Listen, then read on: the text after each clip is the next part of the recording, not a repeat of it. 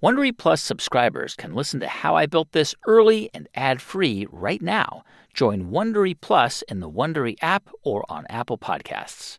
When you're an American Express Platinum card member, don't be surprised if you say things like, "Chef, what course are we on? I've lost count." Or, Shoot that! and even, Checkout's not until 4, so... Because the American Express Platinum Card offers access to exclusive reservations at renowned restaurants, elevated experiences at live events, and 4 p.m. late checkout at fine hotels and resorts booked through Amex Travel. That's the powerful backing of American Express. See how to elevate your experiences at americanexpress.com/withAmex. Terms apply. Today's business travelers are finding that fitting in a little leisure time keeps them recharged and excited on work trips. I know this because whenever I travel for work, I always try and meet up with a friend to catch up, have a great dinner, or hit a museum wherever I am. So if you're traveling for work, go with the card that puts the travel in business travel. The Delta SkyMiles Platinum Business American Express card. If you travel, you know. This episode is brought to you by Pipedrive, the easy and effective CRM for closing more deals and driving small business growth. New year, new targets. Pipedrive allows you to automate your sales process so you can focus on your other business priorities in 2024. With Pipedrive, you can stay on top of your sales activities so you never miss a follow-up. So sign up today and get a special 60-day free trial now at pipedrive.com with the code BUILT. Terms and conditions apply. Hey, it's Guy here. Have you ever thought about starting a business? And if so, what would it be? How do you come up with an idea? How do you find the money to start? How do you get the word out about your product or service? What do you do if your idea isn't working? And how do you pivot? Well, to answer those questions, I've written a book. It's called What Else? How I Built This, and it's full of inspiring stories from some of the greatest entrepreneurs in the world who've been through the trenches, made big mistakes, and lived to tell the tale. If you're looking to start something or just want to be inspired by those who've built incredible things, pick up How I Built This now, wherever you buy your books or by visiting GuyRaz.com. It was incredibly stressful. We were digging into our savings about $5,000 or $6,000 a month. But my male ego was trying to shelter my family from it. So I was putting on a strong face to my friends and family. And, you can imagine my mother who, when I told her I'd quit my job, I still remember her first word was, "What?"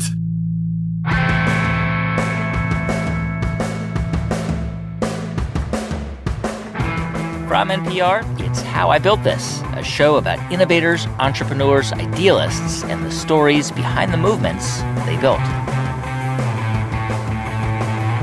I'm Guy Raz, and on the show today, how a random decision to help a cousin with her math homework led Sal Khan to build Khan Academy, a free online teaching platform with nearly 30 million users a month.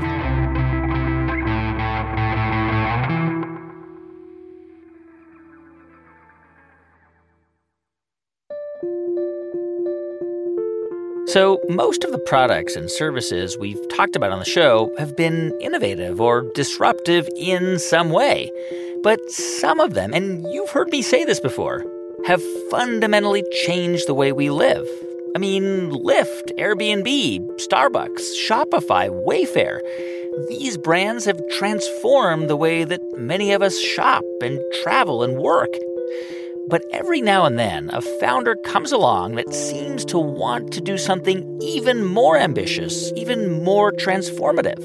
Like, remember Pat Brown? He founded Impossible Foods to create meat out of plants. Meat so meat-like that even the most diehard carnivores would want to eat it. Pat wants to put a stop to meat production, period, because of the damage it's doing to the planet. And essentially, and I don't think I'm overstating this, he set out from day one to change the world. But still, Pat Brown stands to make a lot of money from his company.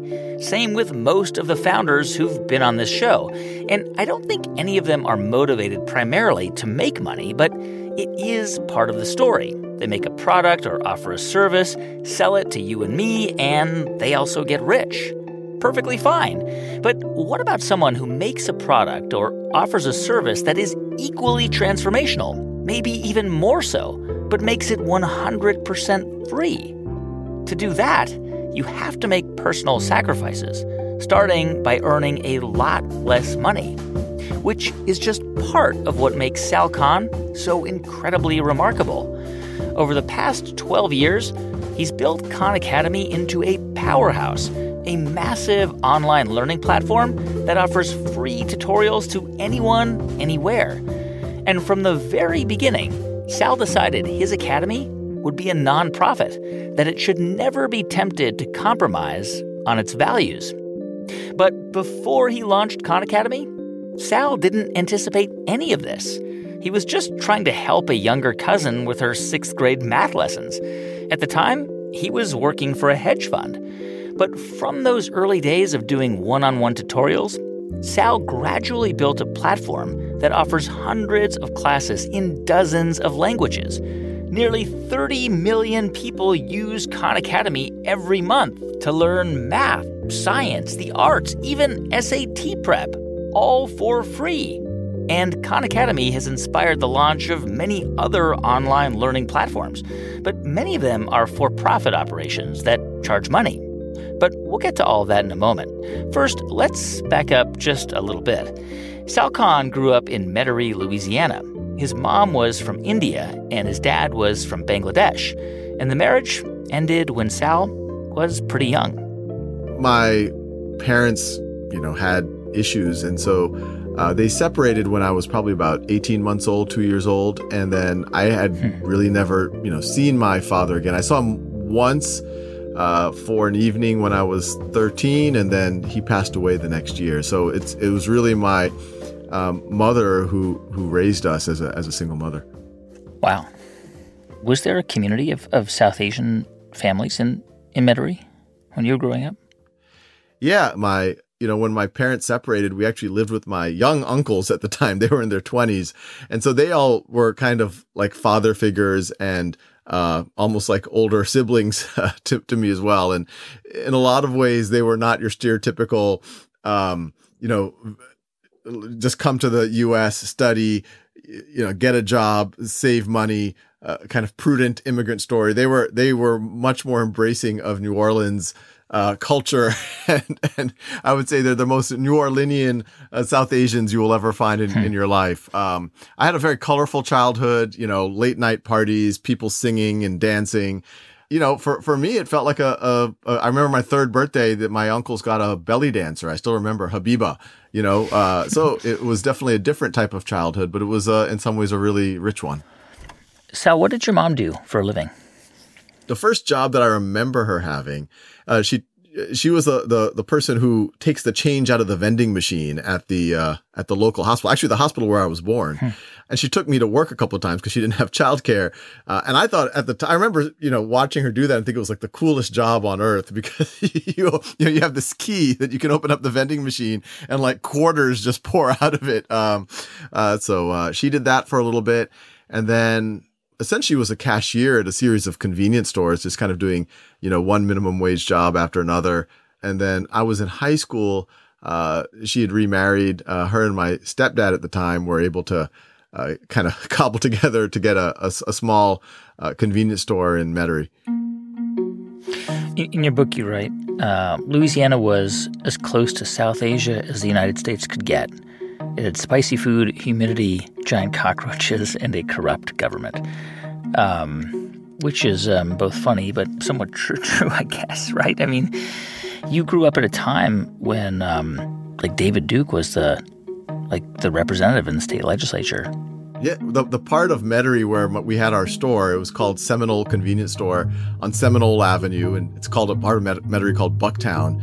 That was kind of the heart of David Duke's base, so to speak. I remember, right outside of our store across the street was the largest David Duke for President sign I've ever seen. And so it was the folks who lived in the neighborhood who were frankly, super David Duke supporters. In some ways it was lucky. This was pre 9/11. They didn't really know what to make of my family at the time. We've had a few conversations, I remember, with people at the store where they openly told us that they were trying to decide whether we were white or the N-word. Wow. We were confusing them. But growing up, I was, the only brown kid in the classroom. Yeah. But I never felt in school at all like folks were in any way biased or racist against me. If anything, I have to give the school system, the Jefferson Parish school system, a lot of credit. I think a lot of what I am today is because they gave me opportunities. There were teachers that believed in me. I had a really good friend circle. So I have no, I don't feel like it was a tough childhood. Sal, was your mom, did she have very strict expectations for you? I mean, she had come from India to the United States, made a lot of sacrifices. Did she sort of, would she say, you have to be an engineer, a doctor, a lawyer? Like, was there any kind of talk like that at home when you were a kid? My mother definitely did instill some really strong values, or, just seeing her operate. My mom is a very courageous person. And, we were the only family that in our friend circle where, we were kind of not well off, or at least not middle class. But I think that was helpful too, because the family friends we had, many of them were the stereotypical doctors and engineers. And, you obviously can see where you live and you see where those kids live, and you can see kind of our financial insecurity. I still remember I must have been 8 or 9 years old at Kmart, and I was being a brat. I really wanted to be, buy this Hot Wheels set. And I was throwing a tantrum in the Kmart. And I remember that was the first time that my mom kind of broke down a little bit and says, "Don't you realize we have no money?" And, one of my uncles, they had a food store in a really rough neighborhood in New Orleans. He got shot. People, wow. We thought he was going to die. I think I was about 8 years old at the time. So I was just like, I don't want that life. I'd rather have the life of my other South Asian friends whose parents are, who are professionals. Sal, I'm trying to figure out where your framing comes from. The way you frame your childhood is pretty remarkable, because I think you can also, I mean, somebody with the same experience could say, actually, it was really hard. We were financially insecure. My uncles had a convenience store. My mom did. It was not safe. There were robberies. We were, the only brown-skinned people in our neighborhood. There was racism. I mean, the way you frame your childhood is totally different from the way I think a lot of people would frame it. And I wonder what you attribute that to. I mean, where does that come from? Well, I genuinely think it was a rich and colorful childhood, and there was definitely hard aspects of it, but I think everyone has their own flavor of hardships. And for the most part, I think whatever hardships or constraints we had helped grow me, and it gives you a perspective on life. And I wouldn't describe my childhood as idyllic by any stretch of the imagination, but I would describe it as colorful and rich. And it definitely, I had experiences that, a lot of kids didn't have, which I think, were actually in hindsight quite incredible. Yeah. I read that when you were in high school, you were in a heavy metal band or a death metal band, or I don't know which one. Which one was it? Is that true? Yes. I was a lead singer, but singing is being very generous to what I was doing. It was more of yelling or growling. You were the lead growler of the death metal band? I was the lead growler of a death metal band. What was the band called?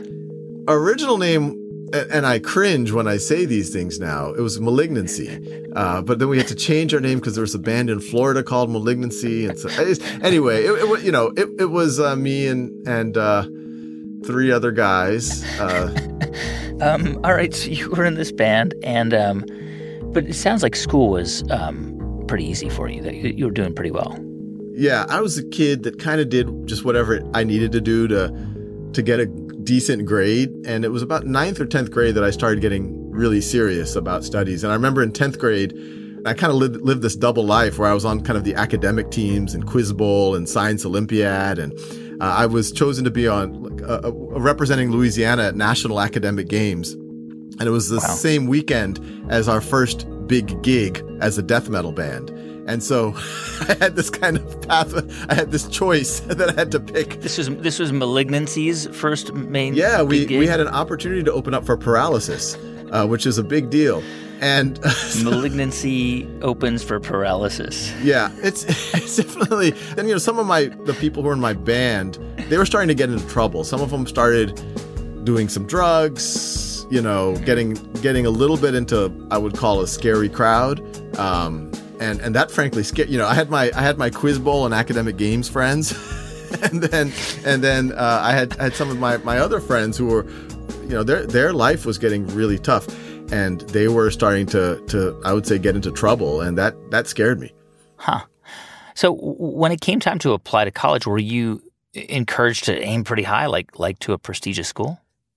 Yeah, I give a lot of credit to my sister. She was always a little ahead of me, and I looked at the schools that she was applying for when she was graduating from high school. I was in middle school or a freshman at the time, and she was applying to places like Brown University. And I was like, Farah, have you looked at the tuition at Brown University? There's no way we're going to be able to afford that. And she's like, no, there's something called financial aid, and you can get loans and all of this. And she ended up going to Brown, and that completely opened up my mind of what's possible. And to give my mom fair credit, she definitely, I think South Asian culture, Indian culture, whatever you want to call it, there is this very, you could call it positive or negative peer pressure of like, oh, so what are your kids doing? So-and-so's kid's going to med school. What, so-and-so's kid has a perfect GPA, is valedictorian. Is your kid only the salutatorian? So she kind of would often tell us stuff like, you should be valedictorian just like Thuhin. Thuhin was this kid we knew who was 10 years older, who had, I think by the time he was 18, he had a PhD from Tulane. So, I think he now has 2 PhDs and an MD. So I remember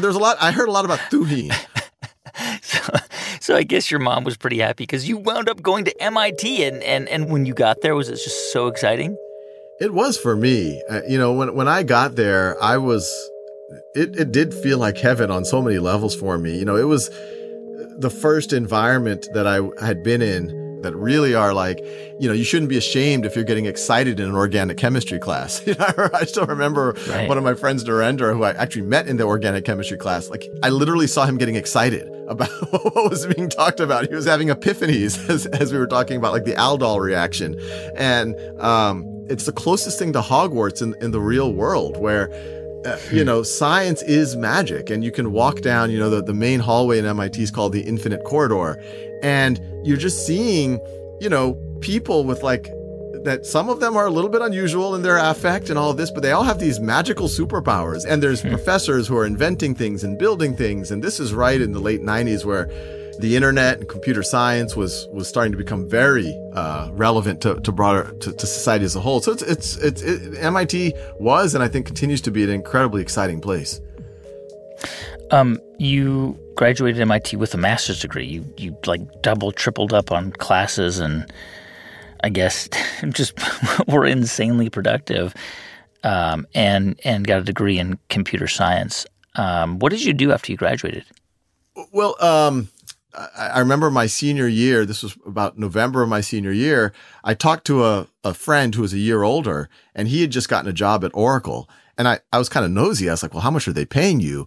And he said $100,000. And for me at the time, I was like, what? Your mind was blown. My mind was blown. My mom was making $16,000 a year. I had about $25,000 in debt, which at the time felt like all the money in the world. Yeah. So I was getting stressed about it.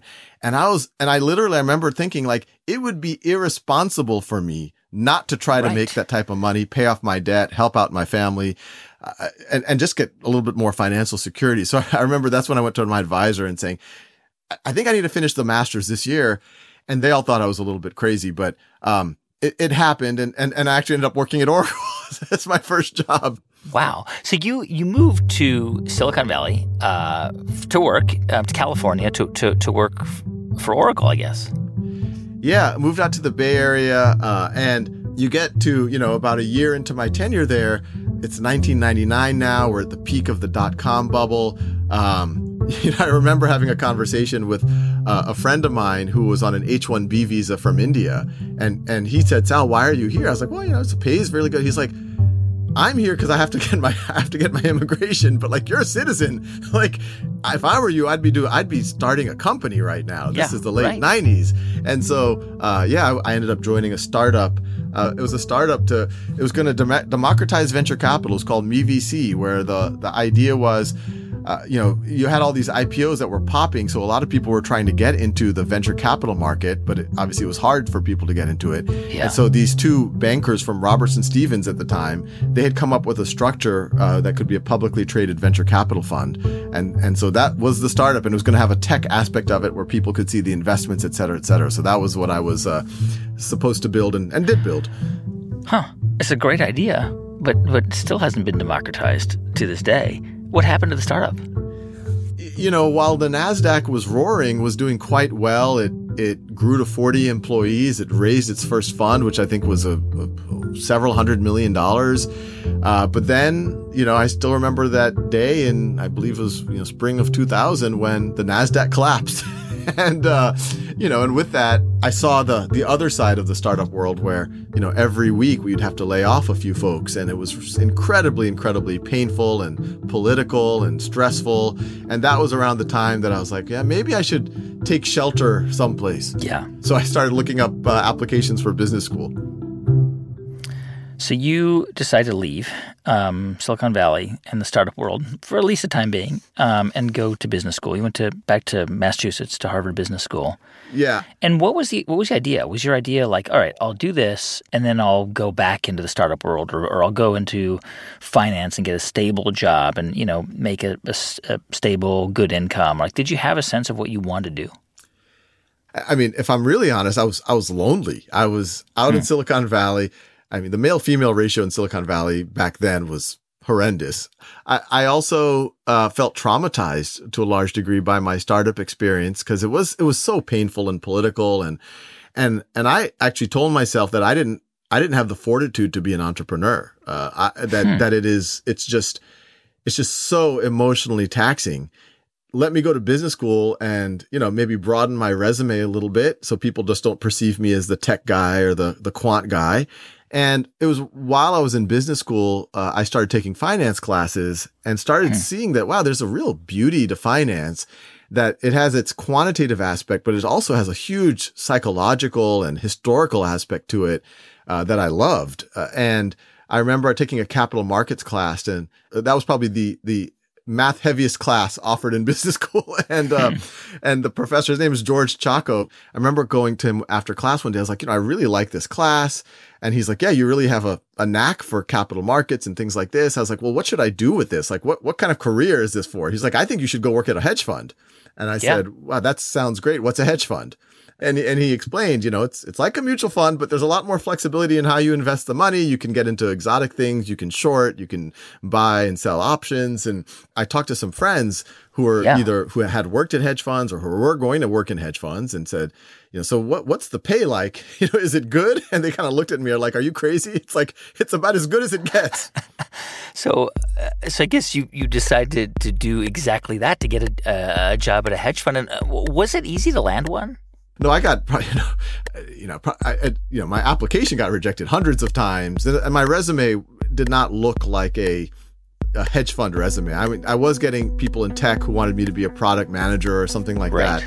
But at that time, there was a girl I had a crush on from MIT. She was now in med school in New York, and so I was also like, I need to work in New York, and so I literally went through the directory of any hedge fund in New York, and I was getting one rejection after another. And then eventually there was this guy, Dan Wohl, based in Boston, who was apparently kind of getting his hedge fund off the ground. And Dan at the time was 32 years old, I think, or 33 years old. And I interviewed with him, and he hired me. And he later told me he hired me because I didn't have a background in finance. He liked that I seemed to be kind of a out-of-the-box type of personality. And, it's one of these ironies that I had then fallen back into essentially a startup, because it was me and Dan, and we were looking for office space and, making sure that the office was dog friendly, because he had this large dog that we had to accommodate. And so, that was my first job in finance. How'd it go? How did you do? I got to say, it was a fascinating job because what we would do is we would screen the market for things that looked just intriguing, and we would try to understand that business. And the best way to understand that business was try to get the management team on the phone to explain their business to us. Yeah. And so it was intellectually, I was like a kid in a candy shop because I was able to every day. I mean, it's kind of like being a journalist. You're able to really dive deeply into these. And my job was actually to be kind of a hyper learner because, the first half of the calls, I would always say like, it was a little bit of like, gee whiz. So how does this work? How do logistics work and all that? And then the second half of the call, I would turn up the knob a little bit and I was like, what you're saying doesn't make sense and push the management teams a little bit harder. Huh. And I mean, while you're doing all this, you're also sort of starting what would become Khan Academy. I mean, you're working there in Boston, and I guess this is around 2004. Like the story, I guess, that I've heard is that your sister's daughter is like having trouble with math. Is that sort of the story? It was a cousin. It was I was a year out of business school, had just gotten married to the umama, the person that I was trying to move to New York for. and the wedding was in New Jersey, which is where my wife grew up. But then family was visiting from New Orleans, and they wanted to visit Boston during 4th of July. And so I was showing them around town, and it just came out of conversation that my 12-year-old cousin Nadia, her mother, Najrathanti, was telling me that she was having trouble in math. And she's like, Sal, if there's anything you can do, I know, you're more knowledgeable about these types of things. And so I talked to Nadia, and Nadia said that she was having trouble. She took a placement test at the end of 6th grade. It had a lot of unit conversion in it. She felt that she just couldn't understand unit conversion. And so I told Nadia, I was like, I'm 100% sure you're capable of learning unit conversion. How about when you go back to New Orleans, I'm happy to tutor you remotely. And she was up for it. And so that was August of 2004 when I started tutoring Nadia. All right. So remotely sounds fine today, like in the era of Zoom and Slack and stuff. But how did you do that in 2004? Was it over the phone? Yeah, it was over the phone. And we'd use Yahoo Instant Messenger to type messages or to type questions. And Yahoo Instant Messenger at the time had this feature called Yahoo Doodle, where you can actually, with your mouse, scribble something and someone on the other side could see what you scribbled. And you could imagine writing math equations with a mouse was pretty painful. And so I got myself and I got Nadia I think it was $60 pen tablet so that you could write. But it was on a little part of your instant messenger window, but that's still enough that you could write things like 3x is equal to 6. What does x equal? So that's how we did it. And this was just something you were doing at night and, kind of after work.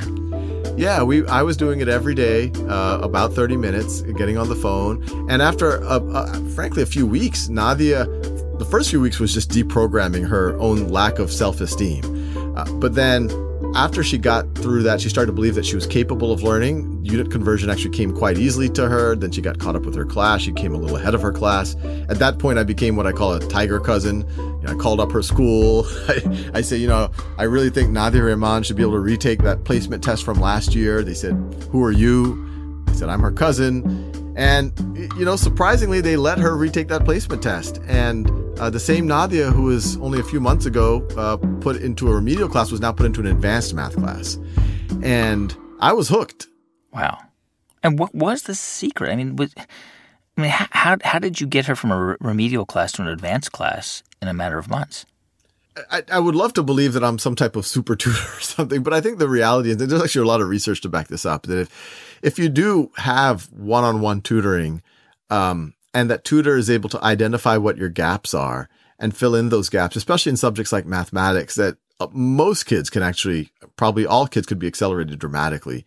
And that's all that was happening with Nadia. There was some of it was just motivational. She had almost given up on herself. So I had to just remotivate her a little bit. And I think a little bit of the secret, this might sound a little bit of like once again, a tiger cousin or tiger parent thing to do. But when you allow a student to get a little ahead of their class, two things happen. One, when they see it in class, they're like, oh, I've seen this before. So it builds a little bit of cushion, and it also builds confidence. There's just, once you start to realize that you can actually get a little ahead of your class, you're like, oh, maybe this is my thing. Maybe I'm a math person. And I guess, like the word gets out in around the family in Louisiana, and other relatives are like, hey, can you help my kid or can you help me? Is that sort of what happened? Yeah, I mean, put exactly as you described, word spread that free tutoring was going on. And before, and I was getting requests from family members all over the country. And by 2006, I was tutoring on a given day anywhere between 5 and 15 cousins, family, friends around. On a given day? On a given day. Yeah, they would all get on the speakerphone together and I would answer questions they had. And, one thing I saw with my cousins, the way that math is often taught and especially learned is it's like these fragmented concepts that you have to memorize formulas and patterns and things like that. And the thing that really served me well growing up is that if you just ponder the math a little bit, it all connects. It all makes intuitive sense. It's all just a way of thinking. And so I was really trying to do what I could to support them all. And meantime, you were still working at a hedge fund, right? I was. And I have to give extra credit to Dan because in the early days when I was working for Wohl Capital, Dan's startup hedge fund, it was just me and him, I had bought into the stereotype that you have to work 80 hours a week to make it in finance. So I was ready to do that. And I remember this is probably a month or two into starting my job. Dan's like, why are you still here? Why aren't you going home? I was like, no, Dan, I'm ready to, I'm going to look for more investment ideas. He's like, no, go home. I was like, okay, I'll go home and I'll look for investment ideas. He's like, no, Sal, you're not going to help anybody by just, having the appearance of motion. It's not about just churning yourself and tying yourself out, because then you're just more likely to make bad decisions. Our whole goal is to avoid bad decisions. And the best way to do that is when you're at work, have your game face on, have your game energy. But to do that, you're going to have other things in your life. You should read interesting books, recharge. And actually that recharging is going to keep your mind open and keep you creative and not fall into the groupthink that a lot of people do. And so Dan kind of forced me to have a life. And that's what gave me the space in my life to offer to Nadia. Say, after markets close, I'm actually pretty free to work with you. So you're doing this, tutoring these kids, and it's over the phone. And this is like around 2006. And somebody suggests that you make videos and you put it on YouTube. Did that happen around that time? Yeah, actually, even before the videos happened, in around late 2005, I have this background in software. And in the back of my mind, I have always been fascinated by, can software play a role in improving human potential? And when I was in college, almost every job I did was in some way related to education or how tech and education could be useful. I remember I worked for some Spanish professors to help teach people Spanish. Then the next summer, I worked on some software to help kids with attention deficit disorder learn math. And I created this little thing called Math Planet. So my brain was there throughout for a long time. And so when I started working with my cousins, I was like, wow, it's hard for me to find good practice problems for them on the internet. Let me write some software for them that could generate practice problems and that then can give them hints and solutions and immediate feedback, and that could give me as their tutor data on how they're performing and how long things are taking them. And I wrote it as a hobby. And that was the first Khan Academy. I set it up as a website.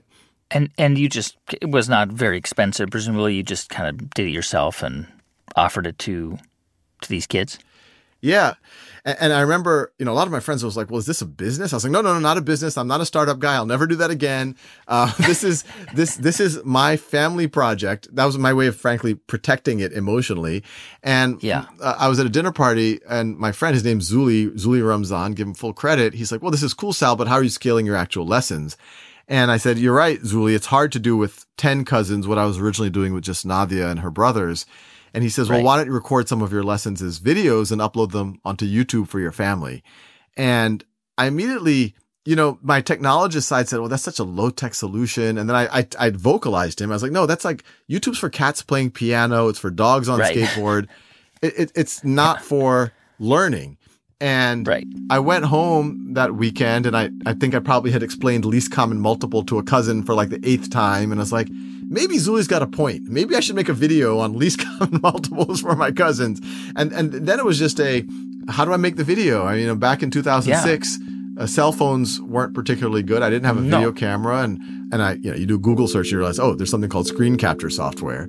And so I downloaded some, free screen capture software, and I started just essentially recording some of my digital scribbles using my pen tablet. But you can hear my voiceover while I'm talking. Yeah. And they were done very extemporaneously. They were from my cousins, and I started uploading them onto YouTube and telling them, watch this at your own time and pace, and then we can dig deeper when we get on the phone. And wow. After about a month, I asked them for feedback, and they famously told me they liked me better on YouTube than in person. Really? Yes. They just really liked having an on-demand version of their cousin that they could watch as much as they want. There was no shame in reviewing a concept that they should have learned in 4th grade. And I started to realize, this type of thing, especially math, and I was doing math, and I started doing some physics and chemistry and biology as well. It's pretty evergreen content. If once you have a good explanation of adding fractions with unlike denominators, pretty much everyone in the world could use it, and you don't really have to refresh it unless you figure out a better way of explaining adding fractions with unlike denominators. I mean, I'm trying to figure out how you were thinking about this, because, clearly you were motivated to help your relatives and these kids in your extended family and friends of friends. But I have to think that a part of you was like, maybe there's something bigger here. Or were you just not even thinking that at all?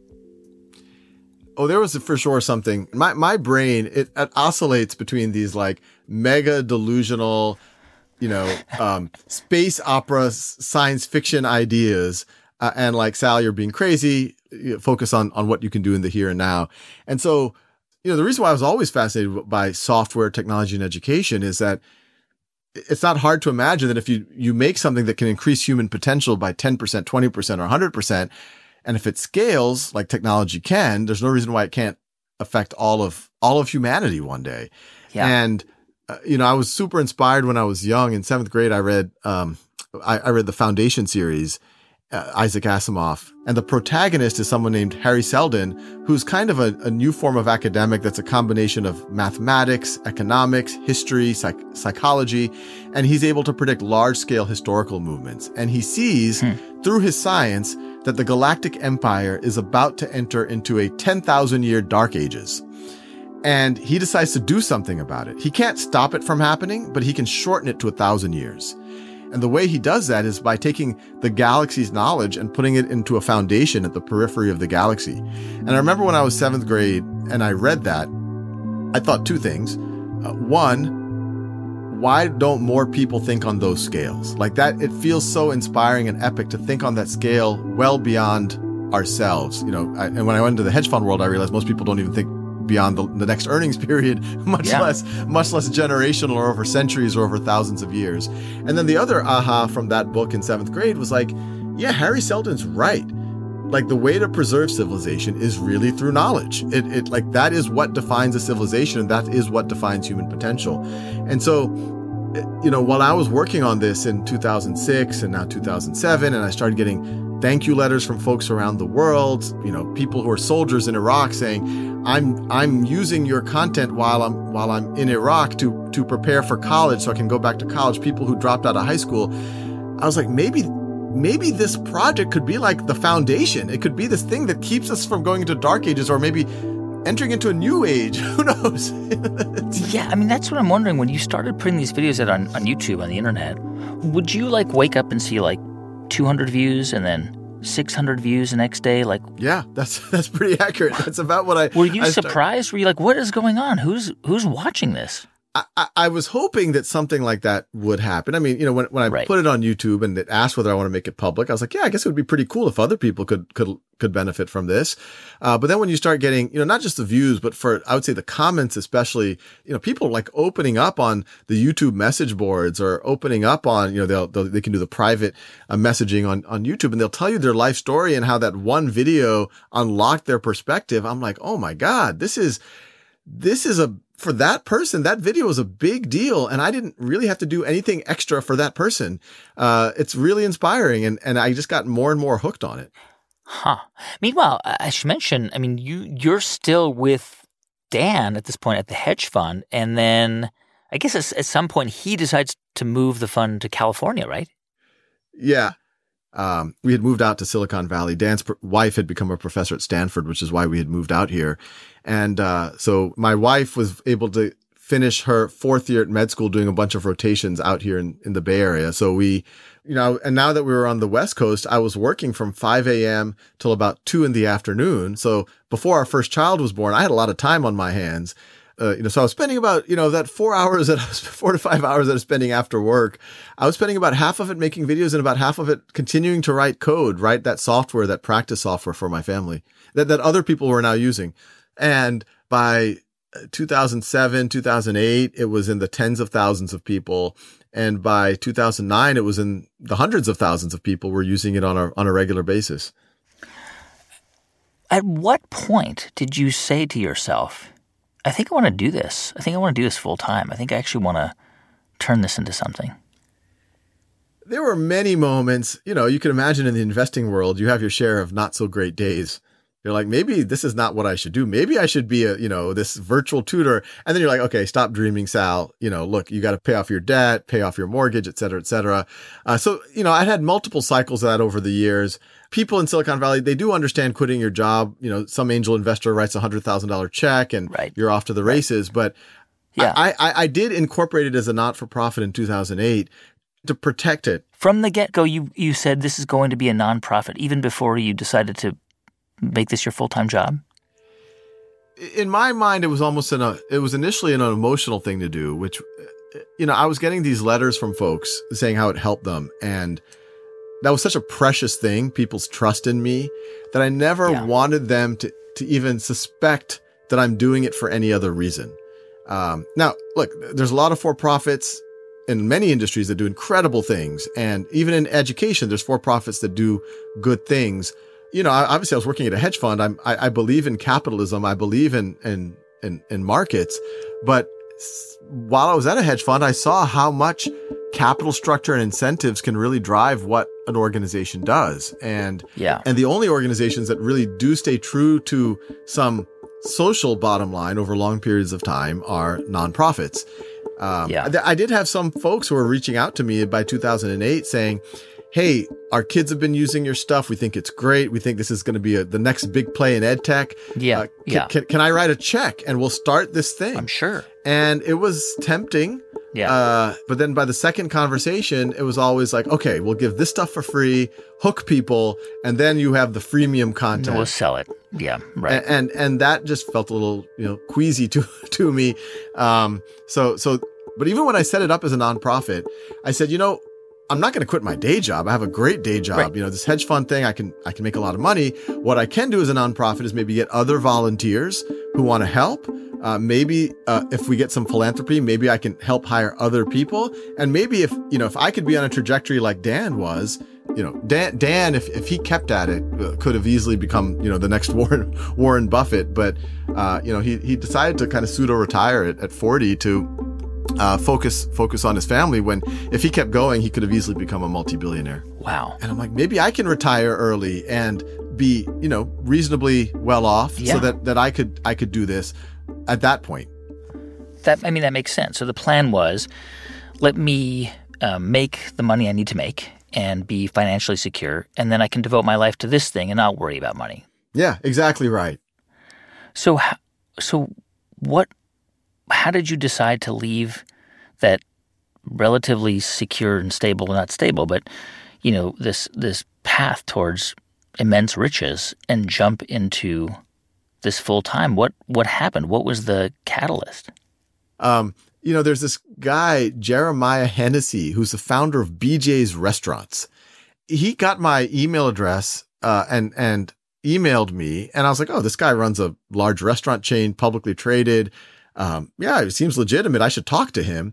And I started having like these therapy conversations with him almost like on a weekly basis. And he would just keep calling me and say, Sal, your purpose in life is not to be a hedge fund investor. I'm sure you're good at it, but that's not your purpose in life. You don't realize the content you've made, what it's done for my own family, what it could do for the world. You need to be doing this. And he's like, there's got to be some way that someone will fund this as a nonprofit. This, the impact on the world could be so huge. And so when a legitimate person tells you that this is a legitimate thing to do, you start saying maybe, but then you go home, you look at my son was born in February of 2009, and I'm like, okay, no, I have another mouth to feed. We were renting a house, that the rent had gone up because we had to move to a larger house. My mother-in-law had moved in with us as well. I'm like, there's no way I could do this right now. You were not a millionaire. I was not a millionaire. Yeah. And then by fall of 2009, there were several 100,000 folks who were using the stuff I was making on a regular basis. I got a call from the local tech museum. They had this annual award ceremony, which is a pretty high profile thing called the Tech Awards. And they called and said, you've been nominated, one of 3 entities nominated to win this year's Tech Award. And I was like, wow, and so I was getting that validation that like, wow, people are starting to take notice of this thing. And then CNN had called at around the exact same time. I mean, if everyone remembers the context, the market was falling apart. And it turns out, I had made videos not just on math and science. I actually had made videos explaining the stock market and videos explaining what mortgage-backed securities were and credit default swaps and collateralized debt obligations. And I started getting media houses contacting me saying, we are watching your explanations before reporting on the financial crisis. Wow. And we think they're the best explanations out there. And then I remember Rick Sanchez on CNN reached out to me, says, I want you to come onto my show for 20 minutes and explain the financial crisis to America. So I'm like, wow, like people are paying attention. So that was like my first signs from the universe that maybe this is what I should be doing. Your wife, I think, was not yet a doctor. She was still in residency, or maybe she was she was in fellowship at this point. When you said, "Hey, I'm going to leave finance and do this," was she nervous? I mean, was she like, "Sal, like it's great, but I mean, we don't have enough cash," or did she say, "Okay, do it, but just for a short period of time"? Yeah, it was a process, look, every marriage, I would call it moods or weather to the marriage. And if I caught her at a bad moment, it'd be like, I just get a weird look. But if I caught her at a good moment, she'd be like, no, you've been showing me these letters you've been getting. They are incredible. And it does seem like you're onto something. But then, let's look at our finances. And we would look at it, our rent, to rent a 4-bedroom house out here at the time, it seemed like a lot. It was $4,000 a month. We were, she was making probably $40,000 a year as a fellow. Yeah. My mother-in-law was living with us. We had a child. We were hoping to have more children. Our expenses were only going higher. So she saw that I was having trouble focusing on anything else. Yeah. That down payment we were saving, we said like, okay, maybe we can dig into that for a little bit for a year. I also say that a couple of philanthropists had reached out and said, we're interested in what you're doing. And so, I was like, oh, surely one of these people will fund it. So and we're off to the races, right? And Somebody we're off to the races. $1 million and we're good to go. That's exactly. So I quit the job, and then it doesn't work out that way. All right. So you jump into this with both feet. And did the money start to come in immediately? Did you start to get donors sending you checks? Kind of. Those early funders who seemed promising, by conversation 4 or 5, I started getting, well, this is really exciting, but it doesn't really fit in our portfolio, or our budgets are already allocated. And so you go several months into it. I did have this little donate button on my website, and there were people starting to donate. It was amounting to a few $100s every month. If it was anyone listening, thank you for that. But we were digging into our savings about $5,000 or $6,000 a month. So it was incredibly stressful.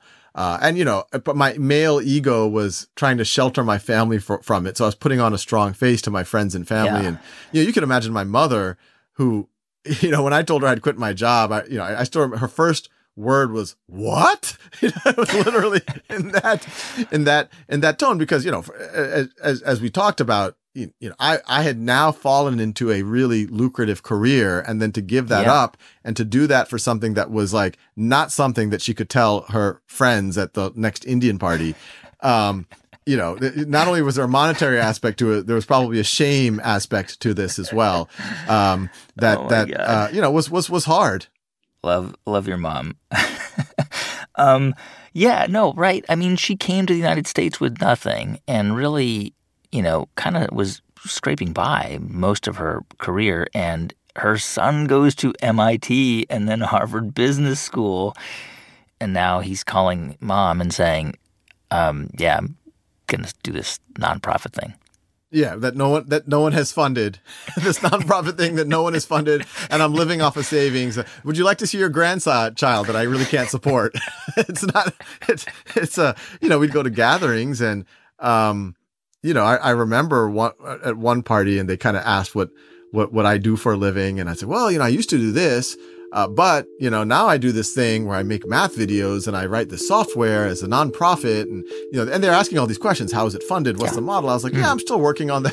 I'm still figuring it out. And I remember when they were walking away, I mean, they literally said this, like, well, he's lucky that his wife is a physician, and it's like a punch to the gut of your like fragile male ego. It's like, no, I can support my family too. You wait. When we come back in just a moment, how Sal gets his first big donation for Khan Academy, and how he eventually winds up having a slightly surreal meeting with Bill Gates. Stay with us. I'm Guy Raz, and you're listening to How I Built This from NPR.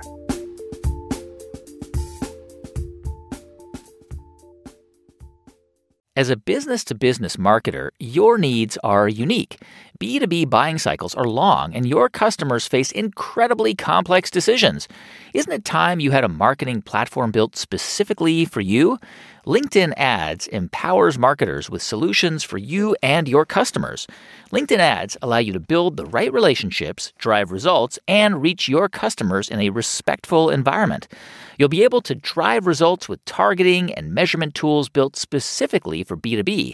In technology, LinkedIn generated 2 to 5 times higher return on ad spend than other social media platforms.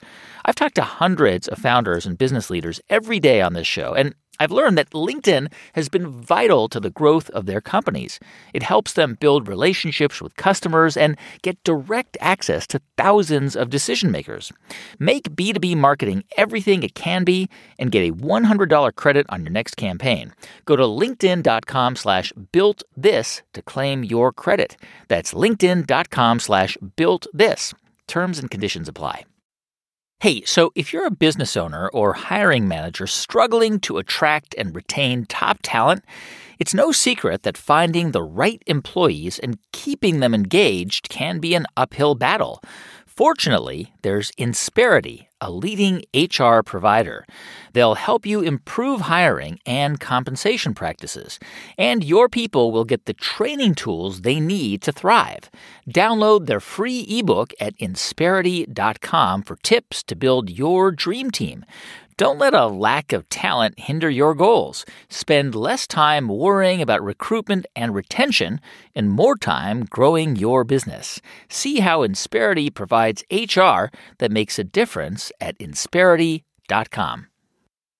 Picture that thing you've always wanted to learn. Now, picture learning it from the person who's literally the best at it in the world. That's what you get with Masterclass. This year, learn from the best to become your best with Masterclass. Don't just talk about improving. Masterclass helps you actually do it. There are over 200 classes to pick from, like Anna Wintour's Masterclass on creativity and leadership that's helped lots of people learn new ways to nurture talent and make bold decisions, 2 things that are essential for any leader or entrepreneur. Plus, every new membership comes with a 30-day money-back guarantee, so there's no risk. And right now, our listeners will get an additional 15% off an annual membership at masterclass.com/built. Get 15% off right now at masterclass.com/built. masterclass.com/built. What are some of the key traits that successful entrepreneurs have in common? Why do some people succeed when others fail? How do you build something with no connections, no money, and no experience? And can you learn to develop the skills and traits it takes to become an entrepreneur? To find out the answers to all these questions, pick up a copy of my new book, How I Built This. If you love this show, you will love this book. How I Built This, the book, is available everywhere books are sold or at GuyRaz.com.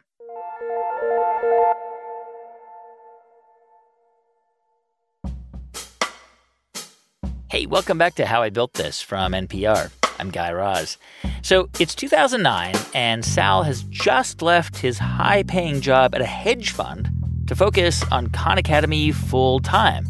And since it's just him, no other coders, no other teachers, this new venture is not costing him a lot of money. But what is costing him is the fact that he's no longer making any money. The first 3 months, you're euphoric. You're super excited about your new lifestyle as this nonprofit do-gooder and all of that. I would say by month 7 or 8, I couldn't sleep. I literally couldn't sleep. Anxiety? I was getting anxious. I was waking up in the middle of the night in cold sweats. I would look at my bank account over and over again and look at our expenses. I would run financial models for my family, and my wife would say, "Oh, what are you?" I was like, "Oh, nothing." In hindsight, I was like, I shouldn't have been so kept it just to myself, but I wasn't. I was in a really bad place mentally, and the stress and the anxiety was killing me. Was there also that kind of maybe residual fear of like failing? Yeah, I think there's. We talked a lot about childhood and, not having a lot of resources growing up. I think I frankly still have a fear of being one catastrophe away from financial hardship. Yeah. And, in 2009, I was like, I made the catastrophe happen. It wasn't like a hurricane or something that's ruined our finances. It's not a fire. It's like I quit a good job, and like the type of job that I had is not easy to get. These are highly sought after jobs. Yeah. If I really had to, I could probably go get a job, but would I be able to get as good of a job as what I had? That actually probably was unlikely. And, I would try to channel whatever nervous energy or anxiety I had into the work. I was like, let me make more videos. Let me, let me make more content. Let me write more code and hope that eventually someone will notice.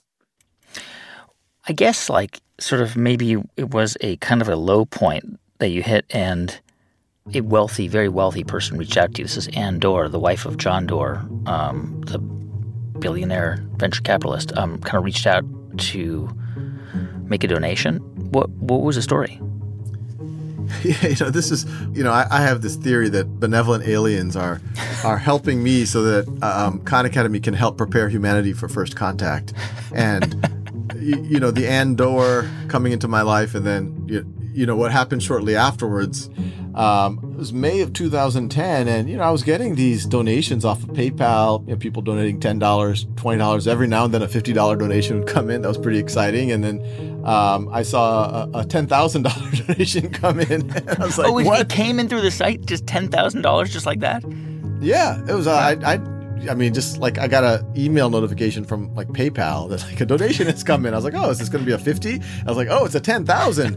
And then, I immediately did a Google search, and I was like, oh, wow, like Ann Doerr, she's like a real philanthropist. Yeah. And I immediately emailed her and I said, thank you so much for this incredibly generous donation. This is the largest donation that Khan Academy has ever received. I tried to project like I'm a real institution. And if we were a physical school, you would now have a building named after you. And Ann immediately emails back and says, well, I didn't realize that you weren't getting this kind of donations. I see that you're based in Mountain View. I've been using your stuff with my daughters. I've been using it even myself to understand the financial crisis and accounting and finance. If you have time, I would love to grab lunch with you. And I immediately responded to that. I was like, yeah, absolutely. And so a week later, maybe a few days later, we were in downtown Palo Alto at an Indian buffet restaurant. She asks me over lunch, so what's your goal here? And I told her when I filled out the paperwork with the IRS to become a nonprofit, that little part of the form where it's like mission, and they give you a line and a half, I filled out a free world-class education for anyone, anywhere. And she looked at me, she's like, well, that's ambitious. How do you see yourself doing that? And I told her, be very clear, that's a mission. I don't think I'm just going to be able to check it off this weekend and then move on to healthcare or something. But I showed her, she was already familiar with the content I was making. I showed her the exercise, the software platform I was making. I said, look, videos are nice and I want to keep making videos. I really enjoy that. I want to translate it into the languages of the world. But the real learning happens when students are able to work on exercises, get immediate feedback. Ideally, teachers and parents can get dashboards to understand where their kids are and how to do more interventions. I by this point been rejected by so many major foundations, probably about 20 of them. But in preparation for all of them, I had a binder of testimonials from around the world. I mean, it was literally several hundreds of pages thick, and these letters. So I showed it to her. I showed her how the usage was growing exponentially, and I was like, I think this could eventually reach like all of humanity. And she's like, well, you've made a lot of progress.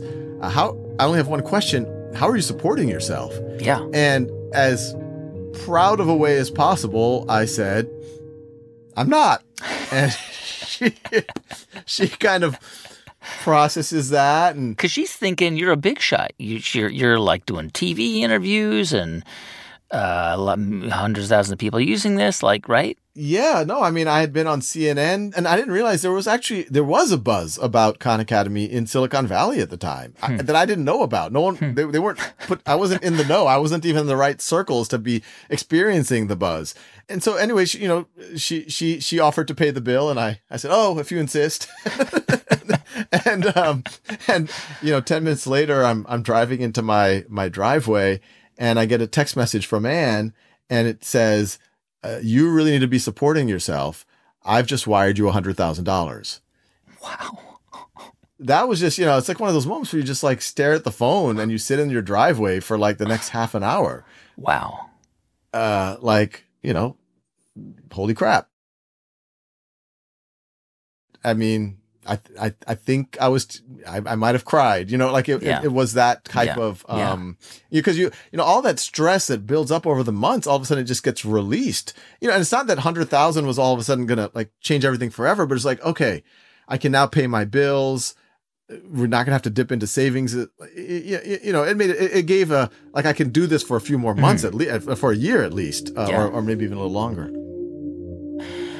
So she fires you a $100,000 check, and I guess that same year, 2010, the Aspen Ideas Festival happens, and Bill Gates is there, and he's telling the audience that he uses this thing called Khan Academy. How did you find out about Bill Gates mentioning you at Aspen? So I start getting text messages from Anne, which you can imagine I now take very seriously, and there were 4 or 5 of them, and they were kind of cryptic, as text messages often are. And they said, this is Anne writing, I'm at the Aspen Ideas Festival, main pavilion, Walter Isaacson interviewing Bill Gates. Gates, last 5 minutes talking about Khan Academy. Wow. And once again, I just kind of stared. I was like, what is she talking about? And I started doing a web search for, Aspen, Gates, Khan Academy. After about 10 minutes, I actually found like the delayed recording of the interview, and Walter Isaacson asks Bill Gates, what are you excited about right now? Yeah. He didn't even say it. And he says, well, there's this one guy, I think his name is Sal Khan, and he's created this thing called Khan Academy.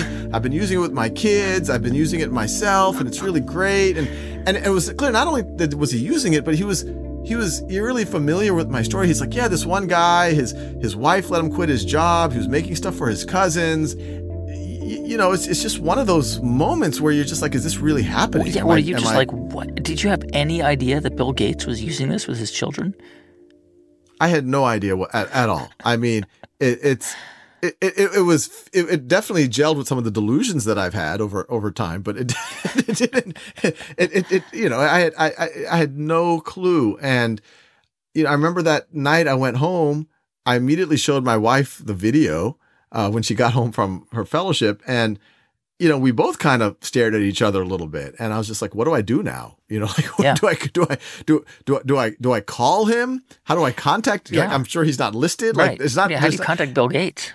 It wasn't obvious. And So simultaneously, a reporter from Fortune had reached out actually before this happened saying, oh, there's this thing you're doing. It's really interesting. We'd like to do a story about it. And so I was already talking to the reporter, and that reporter calls and he's like, did you know that Bill Gates uses Khan Academy? I was like, I had no idea. And then the reporter, Robert Kaplan with Fortune, he says, I'm going to call Bill up.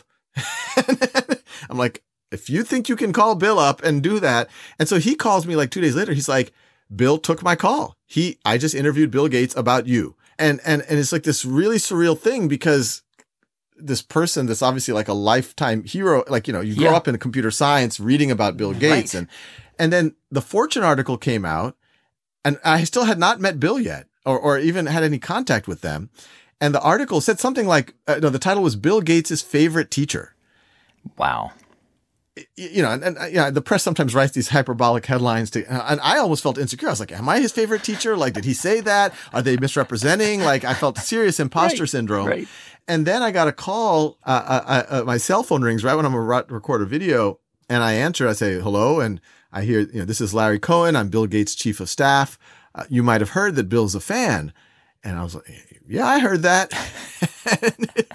And if you're free over the next couple of weeks, we'd love to fly you up to Seattle and learn more about what you're doing and maybe ways we could work together. And wow. I was looking at my calendar for the month. It was completely blank. And so I said, yeah, maybe next Wednesday, I've got to cut my nails, do some laundry. I'm happy to meet with Bill, can make that work. I flew up and we had that meeting. What was that like? And it was a little bit awkward. There wasn't like an obvious like, oh, I love what you're doing. Tell me. It was like, oh, so, there was a little bit of a prompt. I think Larry might have said, oh, so tell Bill what you're up to. And then I just started into, I had my laminated slides that showed Anne with me. I love it. You didn't bring a laptop. You brought laminated slides. I love that. I mean, there's an irony to it that, I'm obviously someone involved in technology. Khan Academy is based on technology. I'm presenting to the creator of PowerPoint. So I went through it and at the end, and, he didn't give during the presentation a lot of feedback.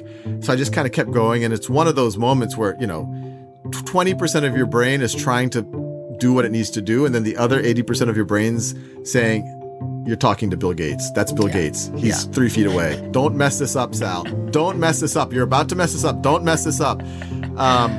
And then when I was kind of done, he kind of nods. He's like, yeah, no, this makes a ton of sense. This is great. This is great. And I'm like, oh my God, this, and then I got overconfident. I remember I threw out another idea. He's like, no, that doesn't make sense. I was like, oh yeah, you're right. Wow. But was there any and here's a plan on how we could collaborate? Was there any of that at all? No, they asked, Bill said, well, what would you do with more resources? And, I was like, this is a question I have to answer really well. And I said, look, it's just me in a closet right now. With more resources, we could translate this to the languages of the world. We could build out the software platform so more people can access it. We could build tools for teachers. And I said, I think we're reaching hundreds of thousands now. I think we could reach 1 million folks by the end of this year, and it could be 10 or 100 million, by the end of the decade. They said, well, what would you need for that? And, I said, look, if I could hire up about 5-6 engineers and educators and content folks, I think we'll be up and running. So, fully loaded costs in Silicon Valley, that'd be $1 million, $1.5 million a year. And so they said, yeah, we'll think about that. That seems reasonable. So, and then a few days later, they said, yeah, they feel like they could do that. So I started talking to the Gates Foundation about that grant. And, simultaneously, folks from Google had reached out. Wow. Google had made this promise in 2008, which was the 10-year anniversary of Google, that it would donate $10 million to 5 projects that had the potential to change the world.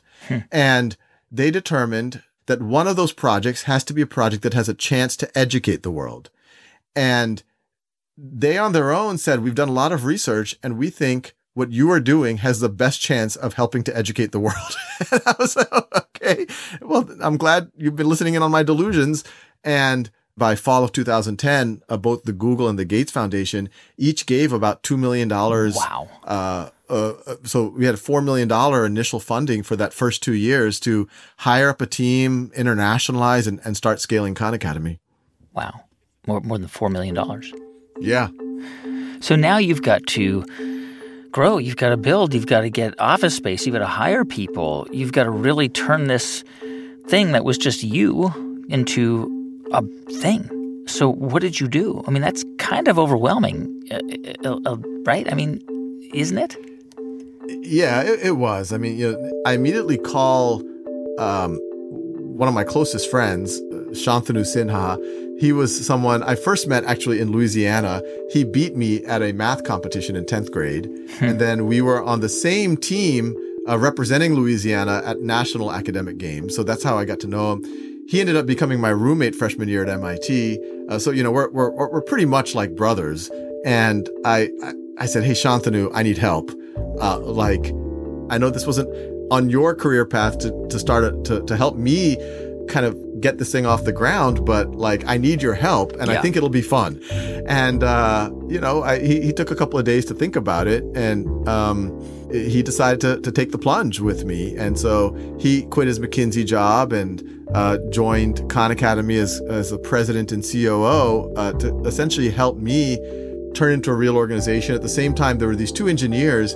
I mean, it's really eerie how these people came out of the woodwork. These two engineers that summer, Ben Kamens and Jason Rosoff, they had volunteered for Khan Academy. And I just assumed they were some young kids who were looking for some experience. But when they were volunteering, I'm like, these guys are incredible. These are some of the best engineers and designers I've ever worked with in my life. Who are they? And then I realized they're actually known figures. They were really well-known engineers and designers. And so they were Shantanu and my next call, who said, hey, would you guys want to work full-time for Khan Academy? I think we're going to get funding.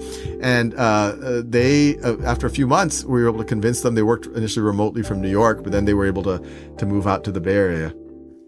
So as you began to grow and scale and hire more people, I'm assuming you kind of wanted to professionalize it a little bit more and maybe kind of start to replace some of those early screen capture videos that you'd made in 2006 and 7?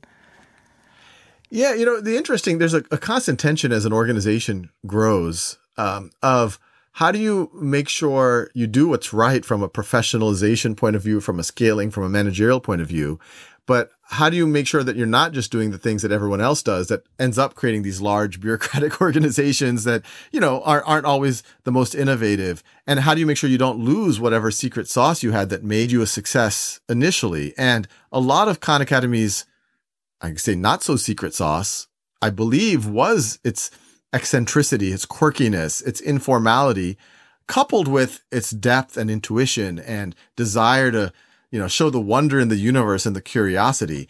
And so the last 10 years for me have just been, how do I balance that? Can I bring in other people who also complement us, but we do not lose that entrepreneurial, that creativity, that curiosity, that eccentricity, that quirkiness that made Khan Academy what it is.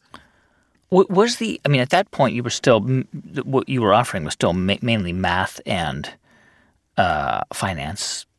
Was the ambition to offer as much as you possibly could offer in as many subject areas as possible?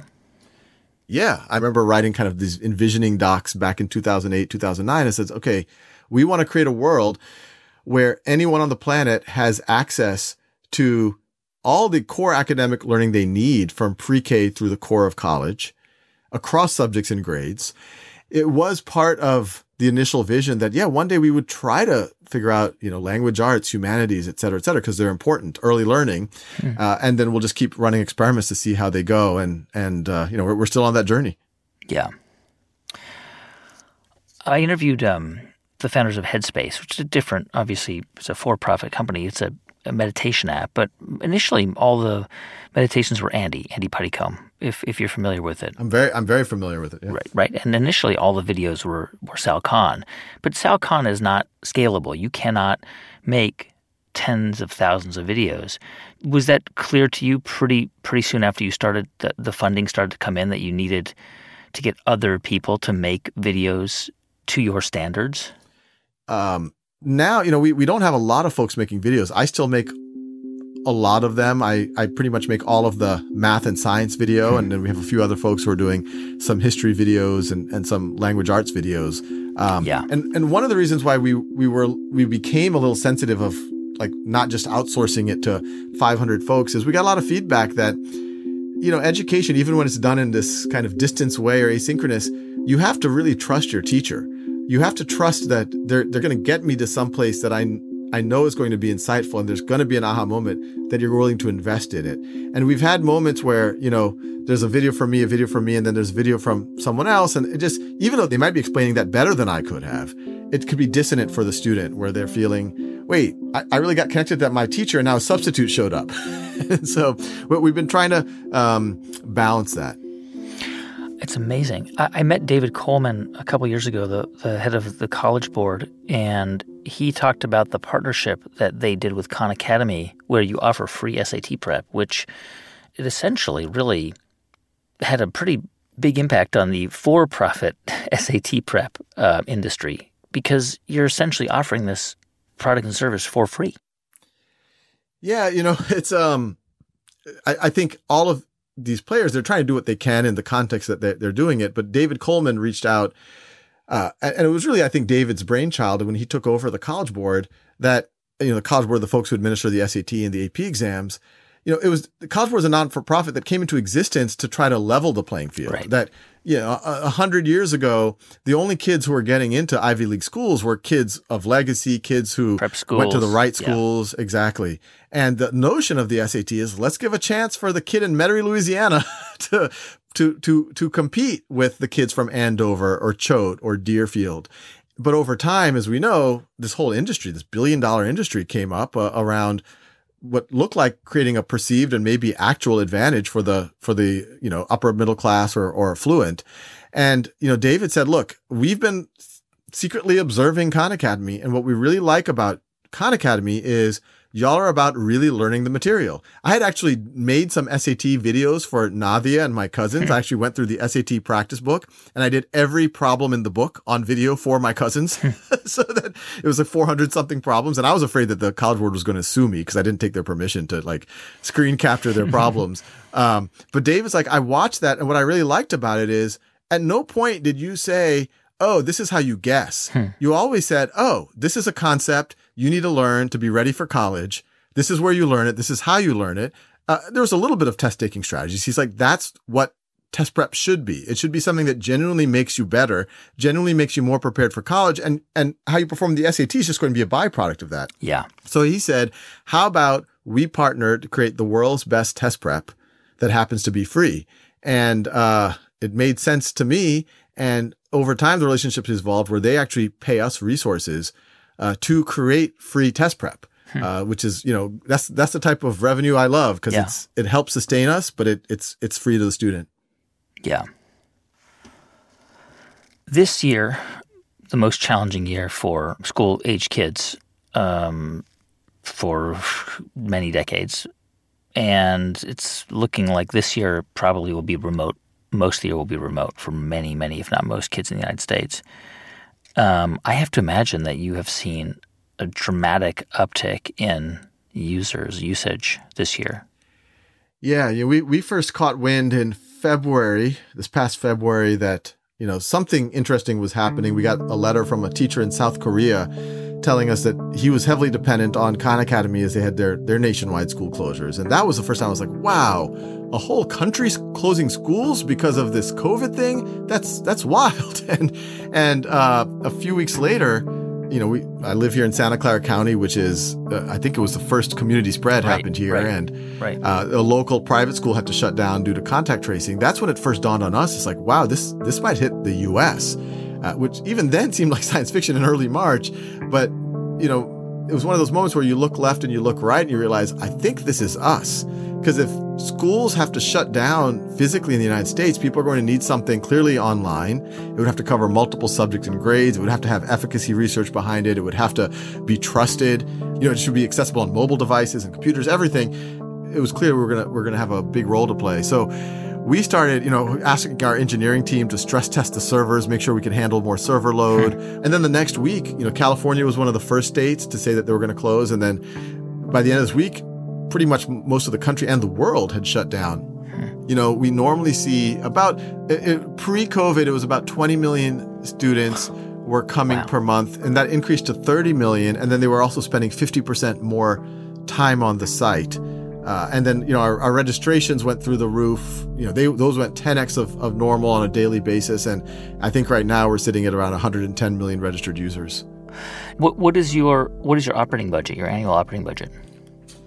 Our annual operating budget now is in the high 50 millions, which every time I say it gives me a cortisol spike. Yeah. But about 5 million of our funding comes from a few 100,000 people donating on average $20, $30. So there's a lot of people donating because hopefully still hitting the donate button on the site. Yeah. I mean, asking people for money is a very humbling thing to do. My hope was always, let me show people how great this is. I have to become a little bit more explicit saying that I have a need, and then hopefully people would show up. Yeah. I think the last time I checked, and it's more than this now, Khan Academy videos have been viewed like almost 2 billion times, which is insane. I have to imagine, Sal, over the last few years, as the kind of ed tech sector has exploded, right? And lots of schools buy these programs, Dreambox and other for-profit programs that are available to help children with math and other language skills, et cetera. I'm sure people came to you and said, Sal, let's spin off a for-profit channel here. You've got something big here. And then you won't have to worry about raising money for Khan Academy. You can still do that, but let's do that. That must have happened. That must still happen. We do oftentimes. Sometimes I'll go to a potential philanthropist and they're like, well, I'd rather invest than donate, something like that. People, I think, there's some creative ideas that I would entertain. They're like, well, Khan Academy's brand is so valuable. What if we could take that brand and do it in this tangential space and Khan Academy can have equity and maybe it can help build an endowment for, and I'm always open to ideas. But what I always remind myself, and look, I'm not someone who has transcended material desires. I try to transcend material desires, but I every now and then go to a friend who's, done well with their IPO or something, and they got the new Tesla, or they're living in they're living slightly upstream the income gradient in our neighborhood, and they're living a little higher up the hill.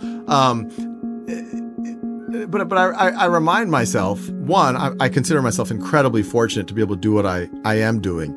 And, the way I think about it is I've done my philanthropy in reverse order. And, I could have stayed in the hedge fund world and, maybe one day become a multimillionaire or larger. But then what would I have done with that money? I'm not someone who wants that much. I want to be able to, have a backyard, be able to, support the family, go on a vacation once or twice a year. Right. And anything above that, if I did become a billionaire, I frankly would have donated it to an effort like Khan Academy. So you might as well just cut out the middleman or, just time shift it and work on it. And I do genuinely think that it has benefited the mission and the vision, because once, people hopefully are viewing it as an institution, they're rooting for it because they realize that it doesn't have an ulterior motive. Out of everybody I've had on the show over the past 4 years that you are most like is Jimmy Wales. Jimmy Wales has had an incredibly enormous influence on the world with Wikipedia, right? Had they done this as a for-profit, he could have been a multimillionaire. His argument was it wouldn't have worked. You had to make it a nonprofit. And by the way, he said, look, I don't really care about having lots of money. I have a really interesting life. I get to meet really interesting people. Interesting people want to meet me. I get to get exposed to all these ideas. That, to me, is worth more than any amount of money I could ever have. And that's really stuck with me because I think he's right. I think he's right.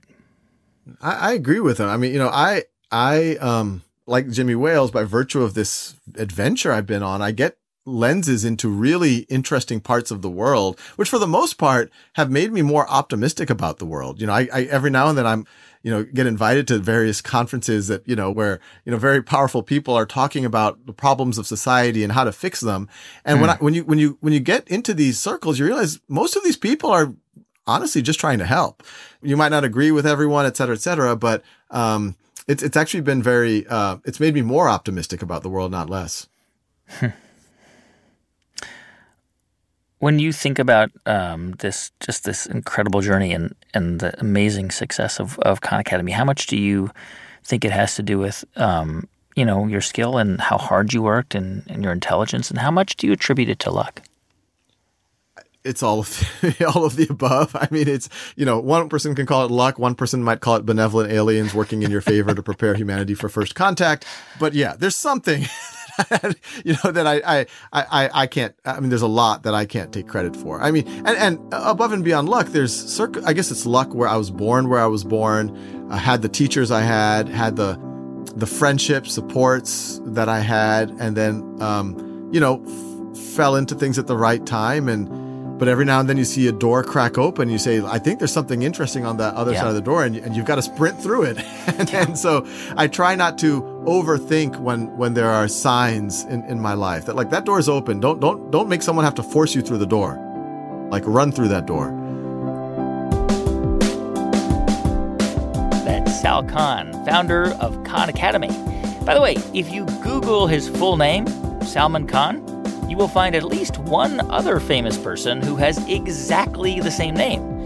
That other Salman Khan is one of the most popular Bollywood actors in the world. And actually, I was in India 5 years ago, and I met him. I think it's just because people from the subcontinent just get a kick out of things like that. Let's get this guy and that guy to hang out together. Let's get Sal Khan together. Yeah, so there's some YouTube videos of us, getting co-interviewed. He's a big star, and he's like a big heartthrob. He's like a major heartthrob. Yeah, he's also very well known for his physique. He's kind of the guy that taught Bollywood that Indians don't all have to look like software engineers. And thanks so much for listening to the show this week. You can subscribe wherever you get your podcasts. You can write to us at hibt@npr.org. Our Twitter handles are @HowIBuiltThis or @GuyRaz. Our Instagram accounts are @guy.raz or @HowIBuiltThisNPR. Our show was produced this week by Jed Anderson with music composed by Ramtin Arablouei. Thanks also to Julia Carney, Candace Lim, Dareth Gales, J.C. Howard, Neva Grant, and Jeff Rogers. I'm Guy Raz, and you've been listening to How I Built This.